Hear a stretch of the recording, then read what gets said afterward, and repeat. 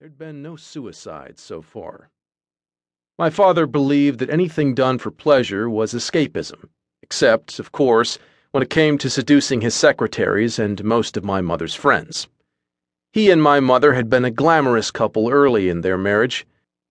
Good looks, combined with assertive taste-making, had put them on top in our shabby little city. Then I came along, and Mother thought I'd hung the moon. In Dad's view, I put an end to the big romance. When I was a toddler, Dad caught Mom in the arms of our doctor on the screened back porch of the doctor's fish camp, though there must have been some ambivalence about the event because we continued to accept perch fillets from Dr. Hudson's pond. A few years later, when the high school PE teacher caught the doctor atop his bride and shot him, Mother cried while Dad tilted his head to the side, elevated his eyebrows, and remarked, "Live by the sword, die by the sword." As an only child, I was the sole recipient of my parents' malignant parenting. Their drinking took place entirely in the evening and followed a rigid pattern. With each cocktail, they became increasingly thin-skinned, bristling at imaginary slights. When I was young, they occasionally tried to throw me into the middle of their fights. "I don't believe this. She actually bit me." But I developed a suave detachment. The Band-Aids are in the cupboard behind the towels. In a real crisis, my mother brought in our neighbor, Zoe Constantine, for consolation. Unaware that Pop had been making the two-backed beast with Zoe since I was in 5th grade, which happened to be the same year that my mother superglued Dad to the toilet seat. So perhaps she had her suspicions. I asked about her now, not without anxiety. "She's in bed with a bottle and the poems of Edna St. Vincent Millay," my father said. He was proud of this remark. I'd heard it before.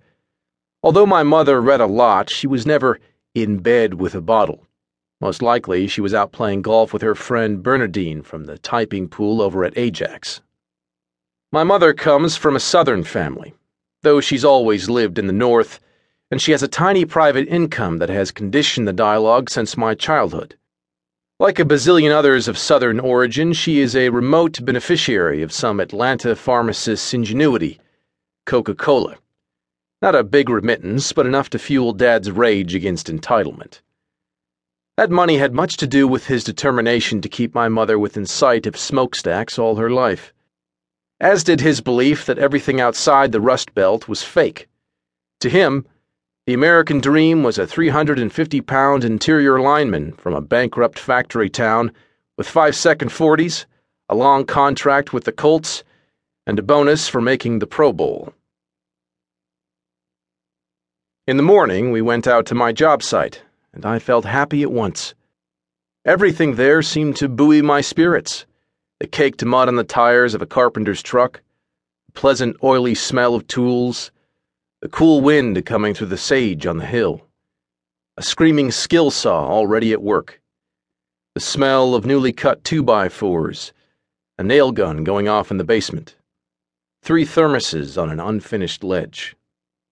The doctor who'd hired me wanted a marshy spot behind the house excavated for a pond, and I had my Nicaraguan, Angel, out there with a backhoe, trying to find the spring down in the mud so that we could plumb it and spread some bentonite to keep the water from running out.